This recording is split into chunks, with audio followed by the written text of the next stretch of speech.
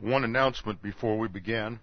As we have been running an announcement in the bulletin for the last several months, this summer we are planning to have host a missions trip for those who are, let's say, as a rough cutoff age, 16 and over, whether you're in high school or college. This is an opportunity to introduce you to what goes on in the mission field.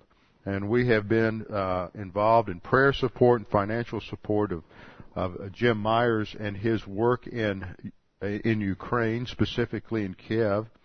And every summer they run various camp programs for the children in the area. Now, camping was a built-in system in the Soviet Empire, because that's how the Soviets would indoctrinate their Marxist-Leninist philosophies into the kids. So once the wall came down and missionaries started going in, they realized there was an already established framework for evangelism, and so they just shifted it over to hosting camps and bringing the kids away for a week or so, teaching them the gospel, playing games and other things. It's a great opportunity for evangelism, great opportunity to get to know another culture and see some of the things that missionaries go through. We will leave on the 10th of July and come back on the 24th of July. The camp will run from the 8th to the 13th, so there's 2 or 3 days at the front end to get oriented and to get over the jet lag. And then there's the week of camp, and then another 4 days or so after camp to do some other outreach ministries that they're involved in there, going to the orphanages, going to the hospitals, doing some of the, they do things like 5-day clubs as well in the neighborhoods. And we need to have a good count of who's going. We have, I know for sure, 2 going from here. Dan Ingram is going to be leading the group. Dan, for those of you who don't know, Dan is going to be is in his 4th year at seminary. He's a retired Marine colonel, so he has the responsibility and leadership ability to at least keep 3 or 4, 5 or 6 kids together. I mean, I figure if he can keep a platoon or company of Marines together, he ought to be able to handle a few young people. And there's a couple of kids also coming up from Houston, and one reason I'm making this announcement as I am now is to get it on the front end of this tape and this message, because I'm sure there are some tapers and others out there who are listening on the internet who may have an interest in this, may have a teenager or college, a young person interested in this, so they can contact us and get more information. But we have about 4 who are pretty committed at this point, and they need to start the process of getting their passports, and then the next thing is to get a visa. The cost will be approximately $1,800. We don't know. It may be less than that. It all depends on airfare and what kind of a price we can get on that. But that includes almost everything. The $1,800 does. It includes the cost of passport and visa, which could run between $150 and $200 just for those 2 things alone. So we don't have an adult woman going along at this point, although I talked to 1 or 2 while I was in Houston who are seriously considering it. So we'll be sure the Lord will provide that along the way. But actually, the only time we need an adult female would be on the trip over and back, because Phyllis Myers is there and a number of other 20 and 30-year-old women are in leadership positions over there. So it's mostly just the travel time that would be involved, and that just involves getting on the airplane and changing planes in Europe somewhere and making it in. So that's the deal. If you have any interest, let me know.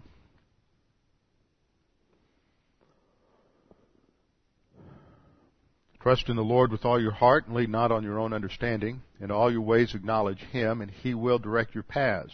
They that wait upon the Lord shall renew their strength. They shall mount up with wings as eagles. They shall run and not grow weary. They shall walk and not faint. Fear thou not, for I am with thee. Be not dismayed, for I am thy God. I will strengthen thee, yea, I will help thee. Yea, I will uphold thee with the right hand of my righteousness. Be anxious for nothing, but in everything by prayer and supplication with thanksgiving, let your requests be made known unto God, and the peace of God, which surpasses all comprehension, shall defend your hearts and minds in Christ Jesus. Thou wilt keep him in perfect peace, whose mind is stayed on thee, because he trusteth in thee. For the word of God is alive and powerful, sharper than any two-edged sword, piercing even to the dividing asunder the soul and the spirit and the joints from the marrow, and is a discerner of the thoughts and intents of the heart. Before we begin our study of God's Word, we always make sure that we are ready, spiritually prepared to study God's Word. The Bible teaches us that Jesus Christ paid the penalty for every single sin we commit in life at the cross. So therefore, for the believer in the Lord Jesus Christ, sin is no longer the issue in relationship to salvation. However, sin does break our fellowship with God. When we sin, we grieve and quench the Holy Spirit, and as a result, we lose fellowship and we lose the filling of the Spirit in terms of producing sanctification and spiritual growth in our lives. Therefore, it is necessary to keep short accounts on our sins, to confess or admit our sins to the Lord in privacy whenever we sin. And we have the procedure and promise of 1 John 1:9 that if we confess our sins, God is faithful and just to forgive us our sins and cleanse us from all unrighteousness. So we always begin with a few moments of silent prayer to give you the opportunity to focus your thoughts, put aside the distractions that are concerning you about the details of life, to admit or acknowledge your sins to God in the privacy of your own soul, to make sure you are ready and prepared to concentrate and to study God's Word this morning. So we'll begin with a few moments of silent prayer, and then I will open in prayer. Let's pray.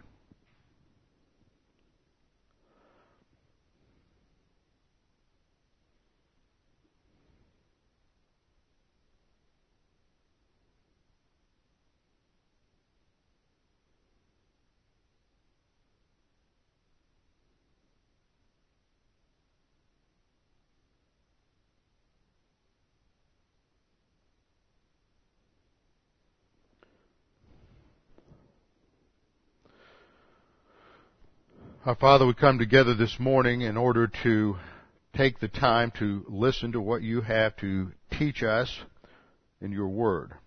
We know that your Word is eternal truth, and your Word informs us of everything that you have supplied us at salvation, all of the spiritual assets we received at salvation, all of the procedures and promises that apply to our spiritual life.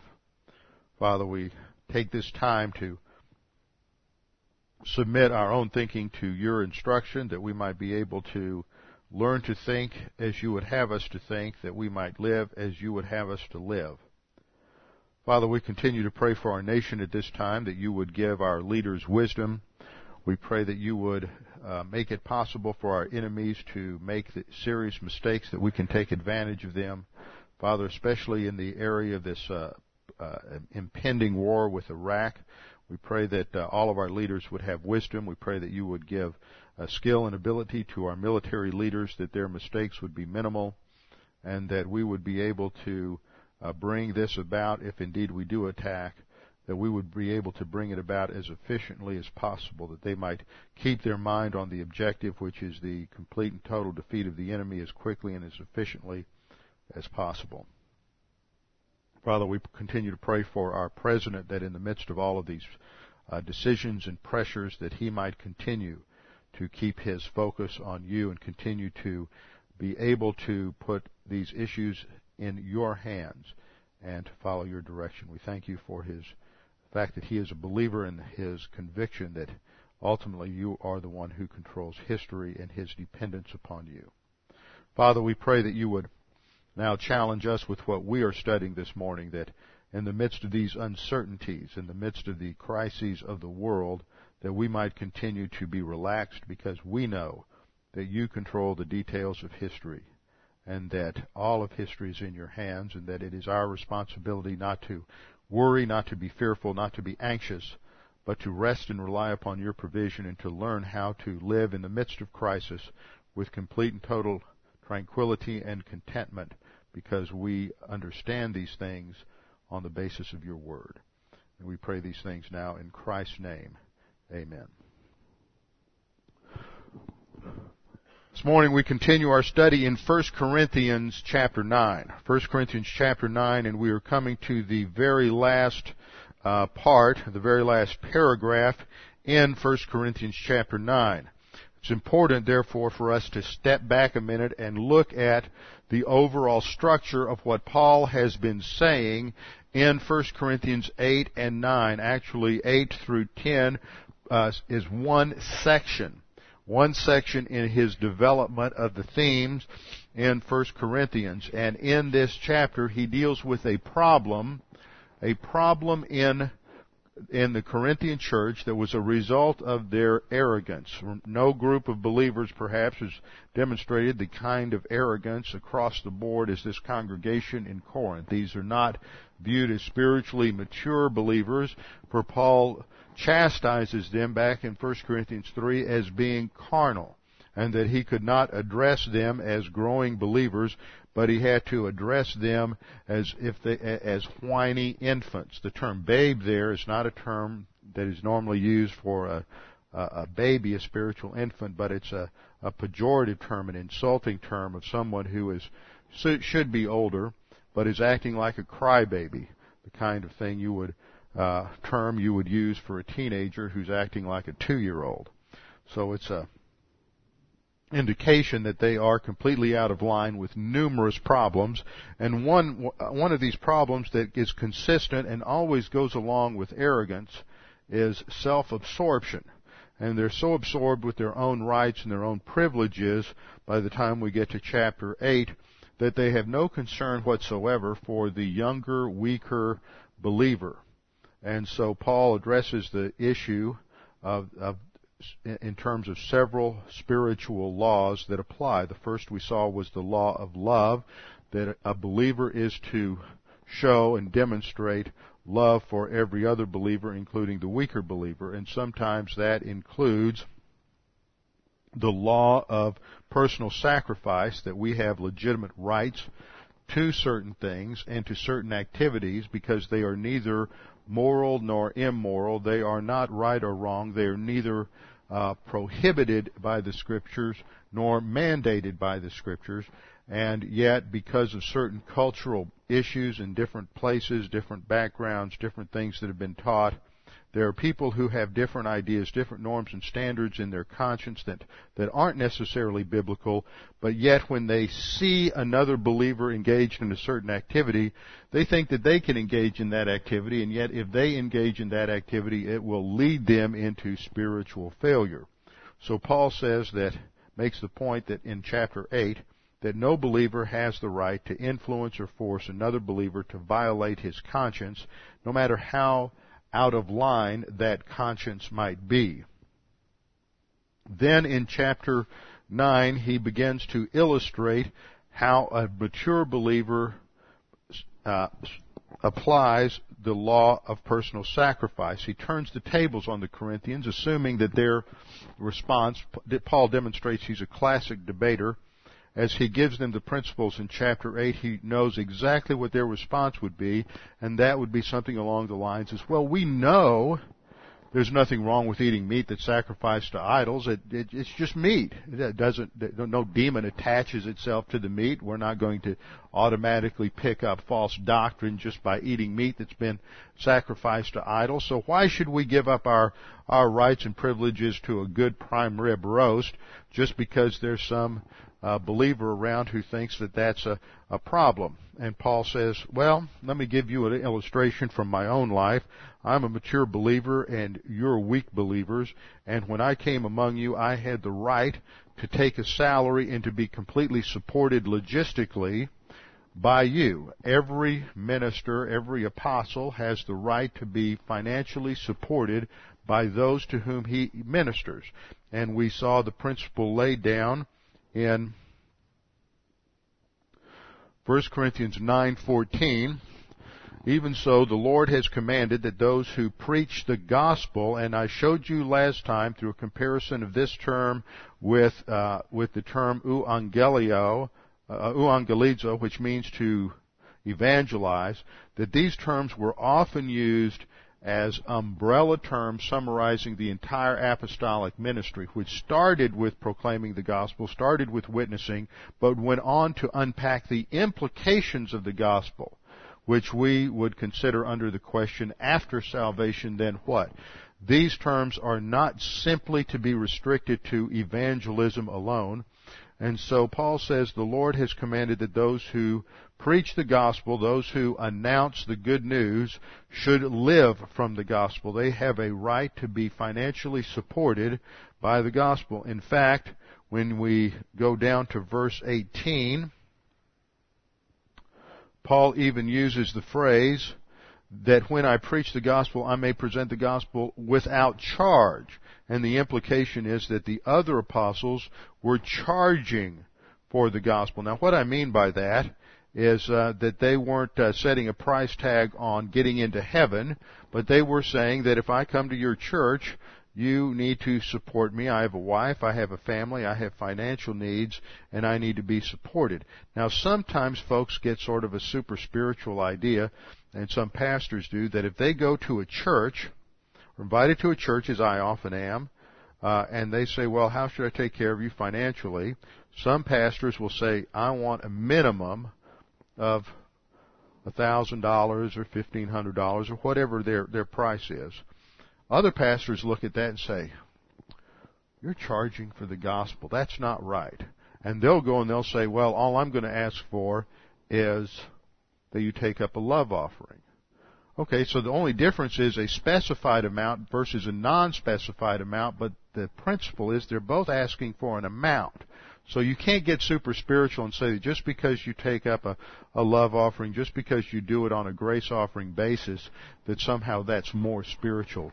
Neither is right or wrong. It has to do with your orientation and your own individual decisions. Now, my decision is always just to function on the basis of a grace offering, but that is no more spiritual than setting a specific amount.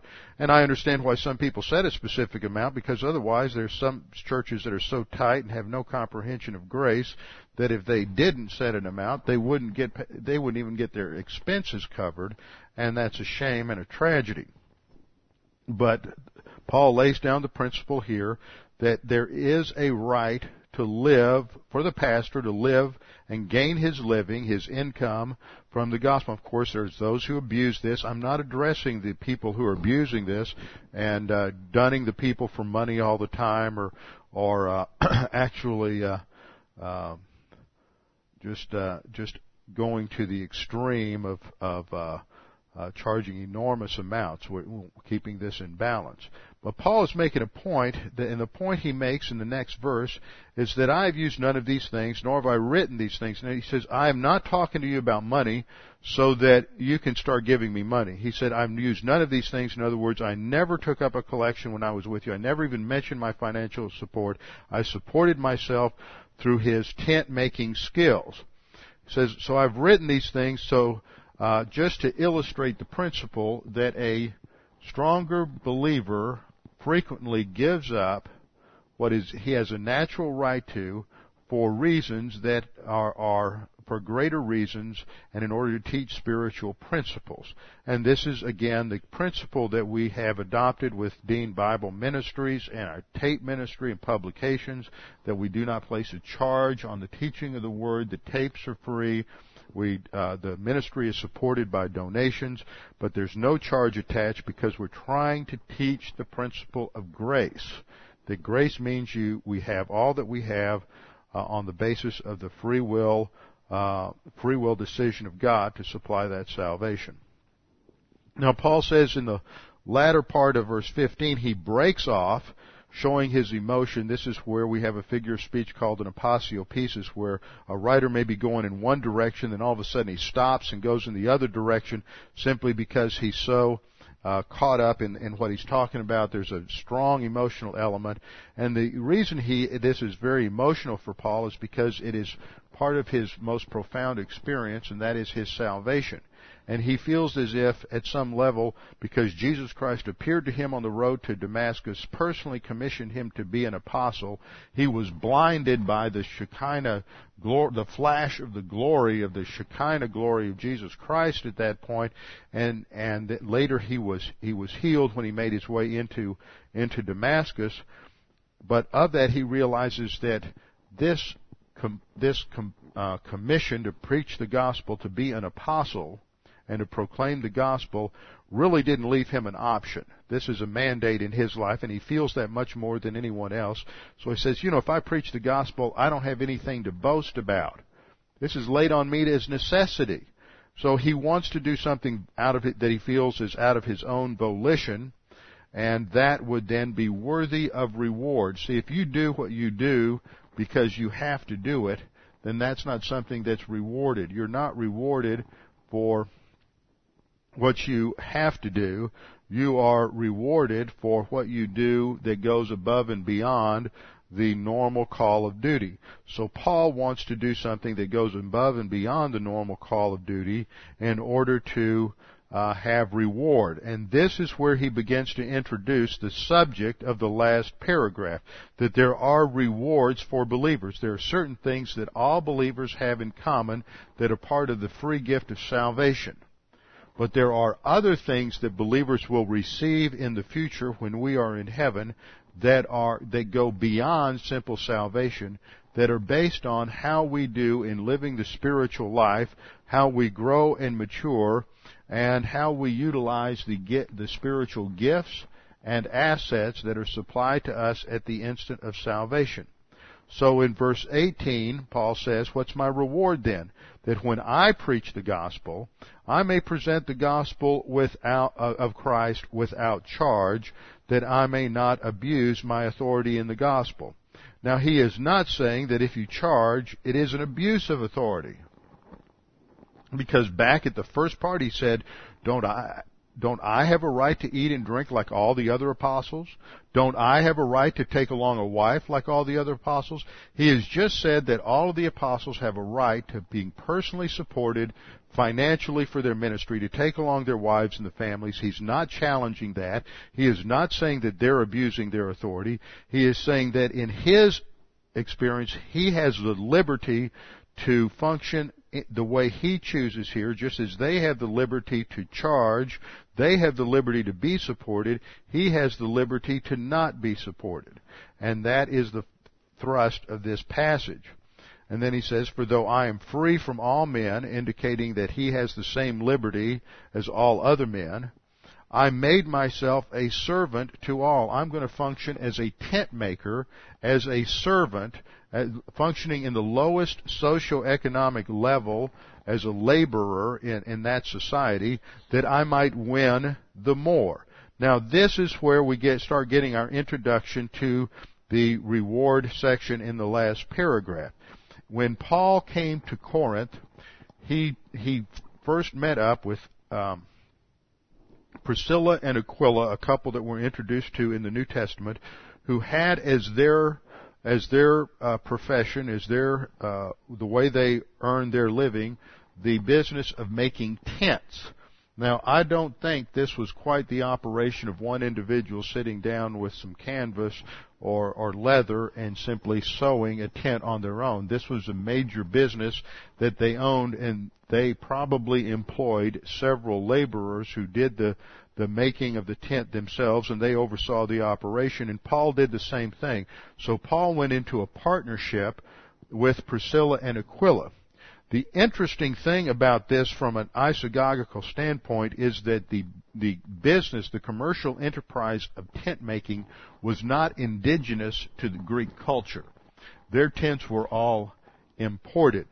So Paul is going to work as a laborer in a business that has a tremendous need in the Greek culture. So he's going to be able to make some significant income through this particular business. Furthermore, there was something that took place every other year in Corinth. Just outside of Corinth, they conducted what was called the Isthmian Games. There were 4 different games in the Greek area, in the Hellenic Empire. Olympic Games that were conducted, athletic contests, and the Isthmian Games in Corinth brought visitors from all over the Roman Empire, especially all over Greece, all over Asia Minor. People would travel from far distances. It would bring in people from many different cultures and would attract them to Corinth. Now, you know what it's like here. If there's going to be a Super Bowl or World Series in baseball, or if there's going to be, a playoff with the Final Four, any major event like that, people come from miles around, and a community has to prepare for that months and months and months in advance. We just think back of some of the things we saw, last year in Salt Lake City when they had the Olympics, and how in Salt Lake they had prepared for 3 or 4 years, building stadiums, building booths for all of the salespeople and commercial things that would come along. Well, the same thing would be true in the ancient world, and I would imagine that when Paul arrived in 50 A.D., and the games were going to be held in 51 A.D., that Paul is already thinking, what a fantastic evangelism opportunity we have here. Not only that, but they're going to need tents for all of the participants. They're going to need dormitories for these guys. They're going to need tents for all the people who are coming here. The weather, when the games were held, was in late April, early May, and the weather in Greece at that time can be slightly cool, and there can be frequent rain showers, so nobody's going to be able to just camp out and sleep in the open. So we have to set up tent grounds. We have to set up places for all the travelers to stay, and so we're going to have a tremendous commercial opportunity here to make money and to use that those financial resources to, in turn, communicate the gospel and make an impact for the gospel and witness to people coming here from all over the Roman Empire. And then when they're saved, they're going to be able to go back to their communities and witness, just as Philip had witnessed to the Ethiopian eunuch, and who later went to Ethiopia and founded a church there and started witnessing to people there. So Paul looked at this as a fantastic opportunity. So when he says in verse 19, I am free from all men, I've made myself a slave to all. He's operating at the level of a slave in terms of the socio-economic level of tent making, that for the purpose that I might win the more.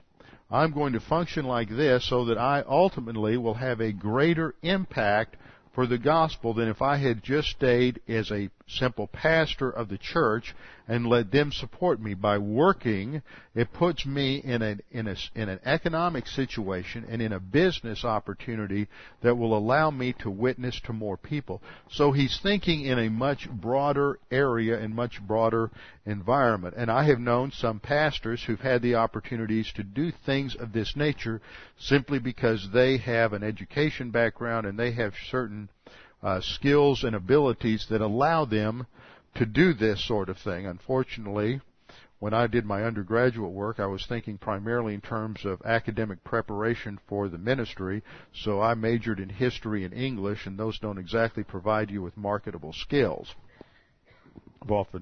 A couple of times I have been in a position where I was not with a church, and I had no idea how I would ever make a living, but the Lord always took care of me. So Paul says this is the introduction to his concept that he is applying this principle in relationship to evangelism. And so we saw last time in verse 20 and 21, which are verses normally taken out of context, to the Jew I became as a Jew that I might win Jews. In other words, when he was with Jews, he did not do things. He wouldn't eat pork. He would observe the Sabbath, so that he wouldn't do something offensive, so that he might be able to clearly communicate the gospel to Jews without creating non-issues. And this is an important principle for us in evangelism, not to make issues out of non-issues. In evangelism, the issue isn't how we got the Bible. In evangelism, the issue is not necessarily creation or evolution, although when Paul witnesses to Gentiles, he always starts with God, the creator of heaven and earth. But you don't make these secondary things, not political beliefs, not abortion, you don't make those issues in the gospel. The issue is that Jesus Christ died on the cross as the Savior who paid the penalty for all of our sins. So to the Jews, he becomes a Jew. He doesn't make an issue out of non-issues. To those who are without law, to those under the law, that is Gentiles who have become proselytes to the Jews, he functions as under the law.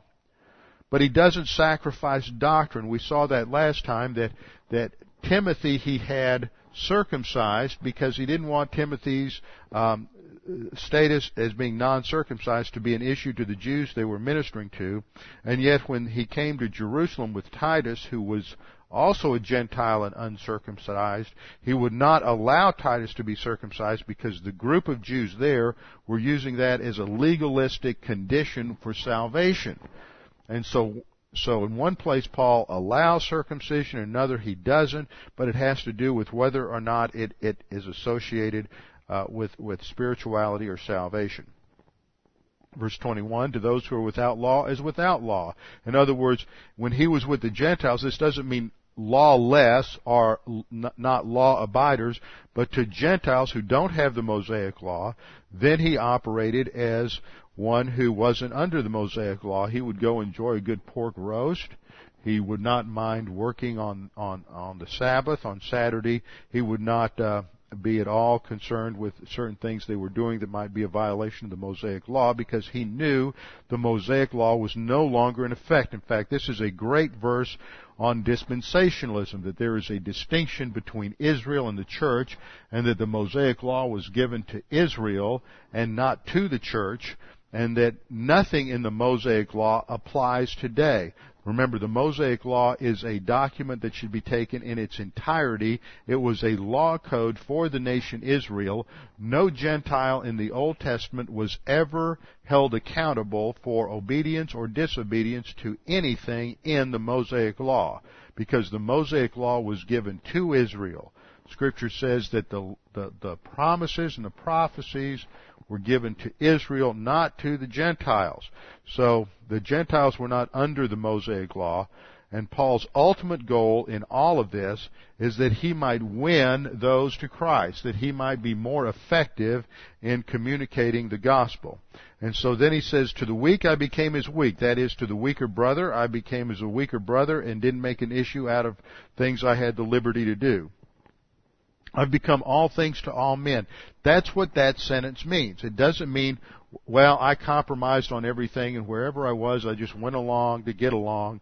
But it means that I did not make issues out of non-issues, no matter who I was with, so that I might by all means save some, that I might be able to communicate the gospel and see people saved through my ministry. Paul is not saying that he saves them. This is simply an idiom, that by giving the gospel he might see them saved. And verse 23 says, now this I do for the gospel's sake. This is the ultimate determiner of everything in our lives, is the gospel. That what we should do, we should be doing because of our eternal perspective. We're living today in light of eternity. And this is the theme of the remaining verses. We live today in light of eternity because we know that the decisions we are making today determine who and what we will be in eternity. As I stated earlier, when we are in heaven, some things all believers will have in common. We will all have a resurrection body that will not be subject to corruption. We will all have perfect happiness. Some will have greater happiness than others, but just as some of you are happy and others of you have greater happiness, that's a subjective experience, so that those of you who don't have as much happiness as someone else are not aware of the fact that you're not quite as happy as somebody else is. You see, that's a subjective reality. And it has to do with capacity. And capacity is developed in the midst of testing and trial, which can only occur today. So there are going to be differences in terms of capacity for enjoying where we are in heaven. There are going to be different rewards in heaven, different responsibilities, different positions, different areas in which we live and operate in heaven. All of this is determined by our spiritual growth today and the development of capacity to operate in heaven, capacity and responsibility to rule and reign with Jesus Christ. So Paul says in verse 23 that ultimately we have to get to that point in spiritual maturity where we realize that the criterion that should affect every decision we make in life is, how does this impact eternity? How is this related to my role as a believer in the Lord Jesus Christ to be an ambassador for Him, to represent Him in this world today through witnessing and through encouraging other believers, through the function of my priesthood in a local church, through my involvement in a local church, through my involvement in financially supporting local church ministries and missions. All of this means that we are beginning to make day-to-day decisions today, not on the basis of how it makes me feel today, not on the basis of how it's going to impact my life today, how it's going to impact my investments today, not how it's going to affect my 401k plan, not how it's going to affect anything other than how is this going to impact my position at the judgment seat of Christ, because it is at the judgment seat of Christ that where we will receive our rewards. Now today is one of those days when both the first hour and second hour we're dealing with the same subject, and that is rewards and the judgment seat of Christ. So anyone listening to the tape needs to make sure they get the same tape for 2 John, which I believe is around the 10th lesson on March the 2nd. So we have two lessons that relate to one another. Unfortunately, the lesson the second hour ought to come first, and the first hour ought to come second. But we've studied this enough to where you understand the basic issues related to the judgment seat of Christ, that after the rapture of the church, when all believers, living and dead, are instantly taken to be with the Lord in the air, the Lord will convene in the heavens an evaluation council, called in the Scriptures the judgment seat of Christ, based on the Greek word bema. And a bema was not simply where the local tribunal sat to adjudicate certain trials in the square or the center of Corinth or some other Greek town, but the bema was also the raised dais upon which the ruler of the games would sit and would hand out the rewards and the wreaths to the winners of the various contests at the Olympic Games. So this is the background for what Paul says in the next few verses. He understands that we are in a race and we need to keep our eyes and our focus on the rewards at the end of the race, that we might be able to surmount the difficulties and challenges we encounter in the race, because we have an eternal perspective, a long distance, a goal-oriented perspective, and not simply a perspective operating on what's happening right now. So the background to understanding this passage comes from understanding the game. So from verse 24 on, the emphasis is on the games. Now let's look at a little background to this situation. As I said earlier, Paul would have come to Corinth and recognized the value of establishing a tent-making ministry, and he would have seen the value of this tent-making ministry in relationship to all the traders and pilgrims and passing travelers and sports enthusiasts who would be coming to Corinth in order to view the Isthmian Games, and he would utilize that in order to make it a great opportunity for the gospel. These games took place every 2 years, and Paul was in Corinth for a little over 18 months, so he would have been present in AD 51 when the games were held. Now, the Isthmian Games were held near the temple that was dedicated to Poseidon, so there is definitely a pagan religious background to the games. Yet Paul didn't say, oh, I'm a Christian and I don't believe in Poseidon and these pagan religions. I'm not going to go. I'm not going to be involved. See, look how Paul looks at this. These are the games. They may be dedicated to Poseidon, but I'm going to have a great opportunity to utilize that in order to communicate the gospel to many people. So he went into this area where there was a tremendous amount of paganism. They would open the games with all sorts of religious ceremonies and rites, and everything was dedicated to the god Poseidon, and everything that was done just reeked of paganism and the worship of Poseidon. Everywhere he looked, there would be visible reminders of this religious orientation. And yet he did not allow that to discourage him and keep him from going there. There's so many superficial evangelical Christians today that if some movie has some a pagan twist to it, or if they go to some event and there's something there that's going on that doesn't fit their view of Christianity, then they won't go. They just stay home. They stay away from everything, so somehow they won't be tainted. And yet what you see in the New Testament is that the apostles utilized those events. They went there. They took groups of people with them to engage in evangelism. They were not hiding from the world around them, but they were not going to let the thinking of the world around them become their thinking. So the Isthmian Games were ensconced in an environment that was very religious, involved around the worship of Poseidon.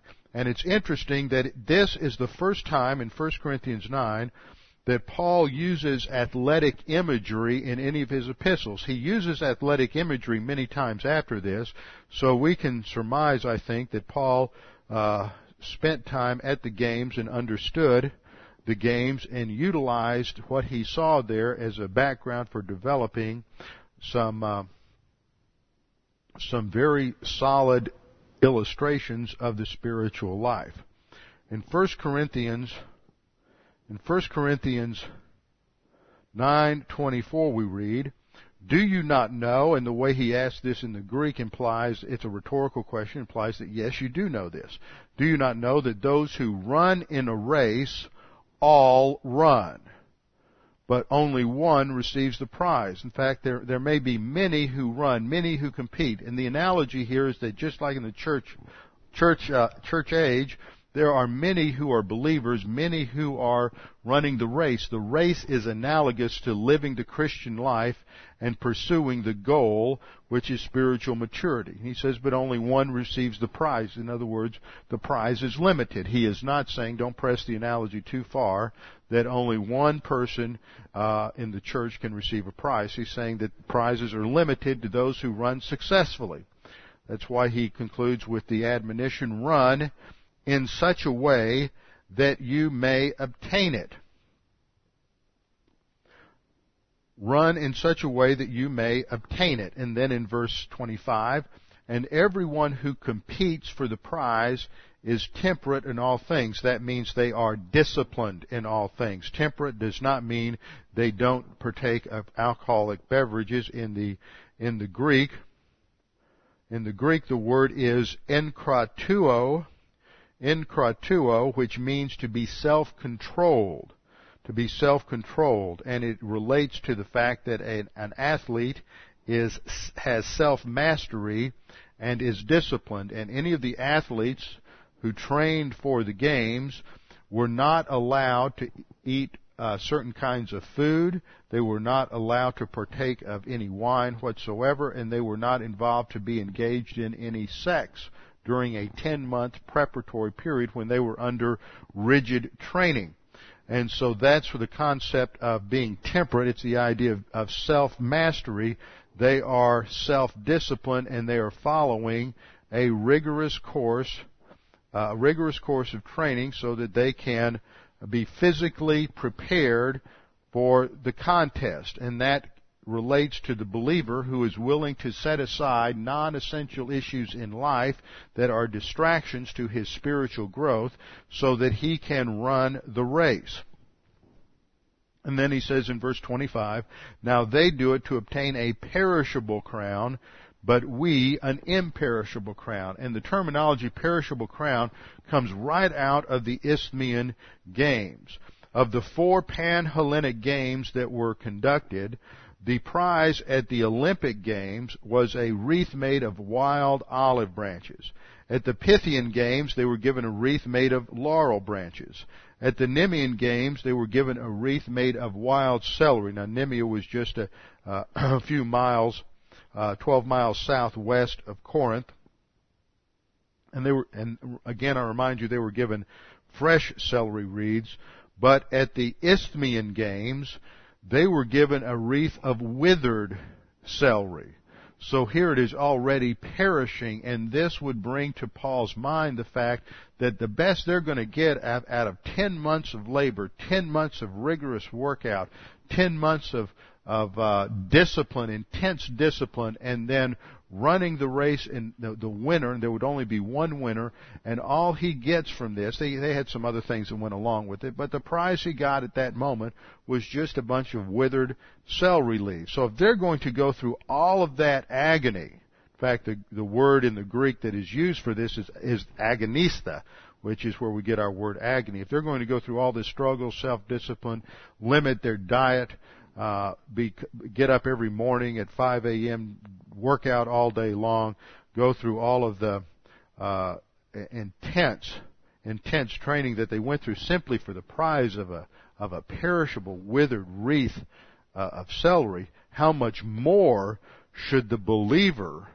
endure all of the discipline necessary to study the Word, to learn the Word, to grow and mature as a believer, because the prize that we're going to receive is an imperishable crown, an imperishable prize that is going to be ours not only through the millennial kingdom, but ours throughout all of eternity.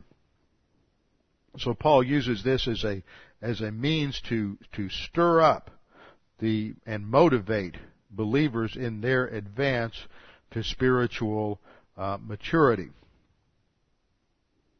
Verse 26, he says, "Therefore, I run a race, I run thus, not with uncertainty." I'm not going to be wishy-washy about what I do. It's amazing how you see so many believers who once they become saved, they come to church on Sunday, and somehow that makes them feel good, but they're not going to be quite as committed to coming to Bible class twice on Sunday morning and then on Wednesday night. Well, that's maybe just a little bit too fanatical, they think. Well, you're never going to grow and mature as a believer unless you learn to think like God thinks, unless you exchange all of the garbage in your soul, all of the human viewpoint ideas that you've collected throughout your life, for divine viewpoint. You have to completely re-educate yourself. You have to completely renovate your thinking, overhaul the thinking in your soul, and you can't do that once a week. If you think an hour a week is going to give you enough information to overhaul all the garbage in your life, you're fooling yourself, you're playing games with God, and you're wasting your time. I'm just going to be honest with you. You ought to just get up and go home now, because it's not going to do you any good. And at this church, we're not about helping people play games and just sort of create some sort of delusion that they're growing spiritually because they show up and give their hour a week to God. We are here to call people to the high standard of growing to spiritual maturity and learning the entire counsel of God, renovating their thinking so that they can grow to spiritual maturity and earn rewards at the judgment seat of Christ and have an impact, not just in time, but that their spiritual growth today will have an impact for all of eternity. So we're not to run with uncertainty, being undecided, showing up at Bible class when it's convenient, but we are going to be consistent. We're going to make this our goal. We're going to decide that everything in life, everything else in life, must be subordinate to this most important objective, which is spiritual maturity. So this is what happens when people finally catch what the spiritual life is all about and realize that learning doctrine isn't just something they do, it is everything they do. That the spiritual life is the most important thing, and this is the heartbeat that drives every decision in their life. Therefore I run thus, Paul says, not with uncertainty. Thus I fight not as one who beats the air, not as just a shadow boxer. I'm just not going to be in training. I'm going to be out there on the field actually boxing. See, this is another thing that happens. You get people who go to church a lot and they take notes and they fill up their notebooks with all of the things they learn in class, but yet they never engage in witnessing. They're not involved in exhibiting all of the responsibilities of their ambassadorship, their priesthood, giving to the local church, Christian service. Now remember, these things are not means to spirituality or means to spiritual growth. They're the result of spiritual growth and the responsibility of every believer. So it's not that they are to be dismissed because they're not part of spiritual growth, but they are a part of the spiritual life in terms of the product of spiritual growth. So Paul says then in verse 27, I discipline my body and bring it into subjection. And the word he uses here for discipline is the Greek word hupapiazo. Hupapiazo, which literally means to strike under the eye. It has the idea of hitting yourself. And it's translated in the Old King James as I buffet myself. It has the idea of I'm going to the extreme of physically controlling my body in order to bring it under control, just as an excelling athlete. And remember, we're to do everything in life in excellence. We're to do everything we do to the glory of God and to the best of our ability, and to push ourselves to always perform better and better. And Paul says, I discipline my body and bring it into subjection, lest when I have preached to others, I myself should become disqualified. Now, this doesn't mean he loses salvation. This is from the Greek word adakimos, which means that I would be unapproved or unworthy. And remember, at the judgment seat of Christ,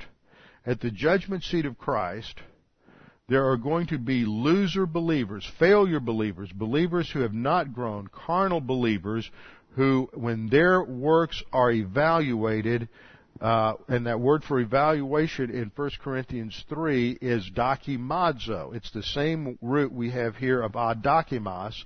Dokimazo means that their works are evaluated, and those whose works are burned up, and yet there's gold, silver, and precious stones, that means fruit of the Spirit, that if that survives, then that's the basis for rewards. If everything is burned up, they don't lose salvation, the text says. They're saved yet as through fire, but they have been unapproved. That their evaluation was a failure, and they lose rewards, yet they enter heaven as through fire. And this is the difference between believers who take advantage of all of the assets God gives us, who continuously confess their sins. They're filled with the Spirit. They're in Bible class week in and week out. They're listening to tapes during the week. They're renovating their thinking. They're applying the doctrine in their homes, in their marriages, with their children. They're applying it in the workplace. And they are a witness for Jesus Christ in the angelic conflict. These are believers who are producing works that are gold, silver, and precious stones, and will have rewards. So Paul says, I discipline my body. This is a rigorous discipline. I discipline my body, bring it into subjection, lest when I have preached the gospel to others. And even Paul realizes that as much as he's done, as mature as he is, as far as he's come in his spiritual life, it's still possible for him to go on negative volition, to reject God, to become carnal, and to basically give up and lose all that he has gained, all that he has done, to regress spiritually and to become disqualified at the judgment seat of Christ. Now, having gone through the passage, let's summarize it and look at the rewards that are given in Scripture. Just briefly cover the doctrine of rewards under the metaphor of athletic analogies to rewards in the Scriptures. First point, the athlete had to go through 10 months of strict training just to qualify to participate in the games. He had to go through this rigorous training. He had to enter a registered state gymnasium, and that would be analogous to the fact that the believer is to live inside the soul fortress. He is to live in fellowship with God, what we call the soul fortress, which is made up of the stress busters, the techniques, the spiritual skills that the Scripture describes are ours. We've taken all of them and summarized them as 10 spiritual skills, living inside that soul fortress of protection where spiritual growth takes place. We must be in fellowship with God and filled with the Holy Spirit for the training to have any value spiritually. And we must fulfill the training rules of the plan of God in order to continue and advance in the spiritual life. That means, in John's terminology, we must abide in Christ.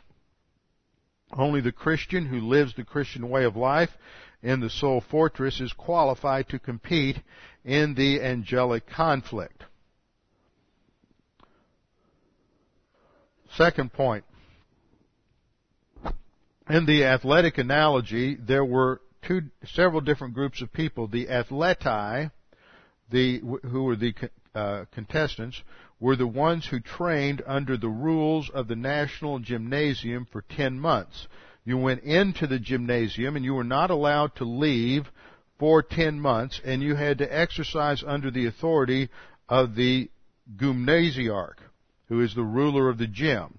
Now, this is analogous to a local church situation. If the believer is going to compete in the spiritual life in advance, he has to align himself with a local church, like the athlete to the local gymnasium.